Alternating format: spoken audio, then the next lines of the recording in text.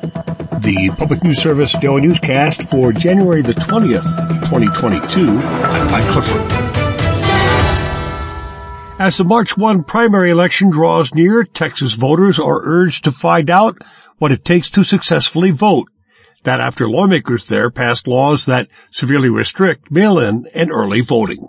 The League of Women Voters of Texas held an online forum this week asking voters to proactively educate themselves. President of the nonpartisan group, Grace Shameen, says even seasoned voters could get tripped up. The laws that were passed in the last legislative session were huge, and it's a massive change in the election law. Earlier this week, hundreds of applications for mail-in ballots were rejected in Texas counties because voters were using outdated application forms, according to local election administrators. New forms require voters to include a driver's license or social security number, which previous forms did not. I'm Roz Brown. Texas Governor Greg Abbott has said the new voting laws will solidify trust and confidence in the outcome of elections.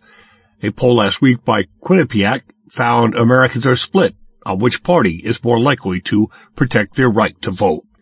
The Supreme Court cleared the way Wednesday for release of presidential records from the Trump White House to a congressional committee investigating the January 6 attack on the Capitol.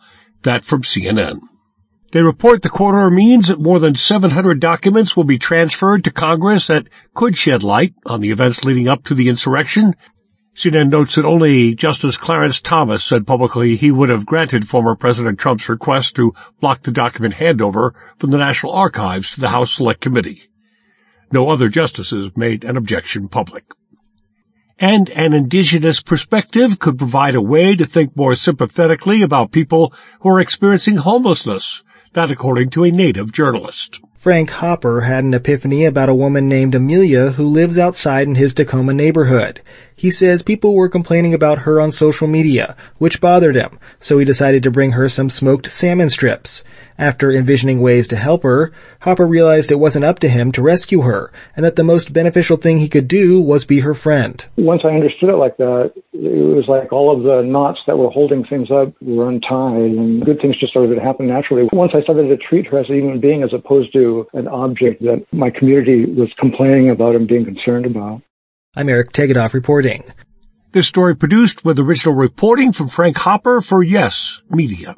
The city of Tacoma sits on what was once tribal land. Hopper says tribal members have a different relationship to the land, seeing it as something akin to a relative. Hopper says there was no such thing as homelessness before non-native residents came. This is PNS.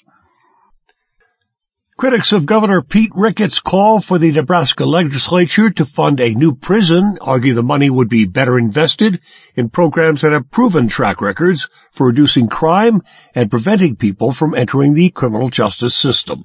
Retired University of Nebraska-Lincoln professor Fran Kay has volunteered in Nebraska's prisons for 25 years.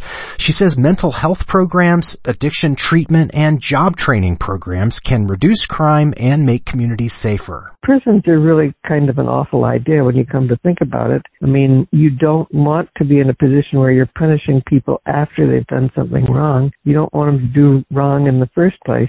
Supporters say the proposed 1,500-bed prison, listed as a $240 million line item in an appropriations bill, will create jobs and is necessary to address the state's overcrowded corrections population. I'm Eric Galatas. Kay says Nebraska has done a poor job helping people who have served time heal and reenter society as contributing community members. Open source textbooks that are free for anyone to use are a rising trend at colleges and universities looking for a way to make higher education more affordable. Now the University of Nevada, Las Vegas is on board. Students in the freshman seminar at the College of Liberal Arts can save $80 each by downloading the required textbook for free. Professor Denise Tillery says the cost of textbooks can be a significant barrier for many low-income students.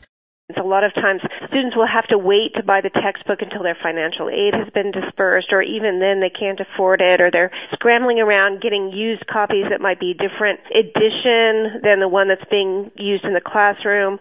I'm Suzanne Potter.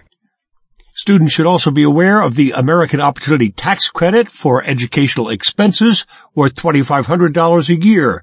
If the credit brings the tax you owe to zero, you can get up to $1,000 in refunds. Finally, our Mike Bowen tells us Minnesota is seeing a flurry of utility rate hikes either being considered or taking effect. Xcel Energy has a pending rate hike before state regulators. If approved, it would boost electricity rates by 21% over 3 years. Minnesota Power also proposes a substantial increase. Some policy groups opposed to renewable energy are out with campaigns suggesting these plans are solely caused by wind and solar projects.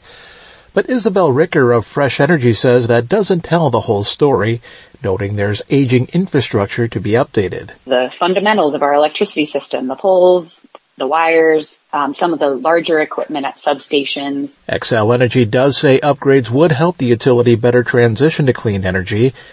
This is Mike Clifford for Public News Service, member and listener supported. We're heard on radio stations big and small. Find our trust indicators at publicnewsservice.org.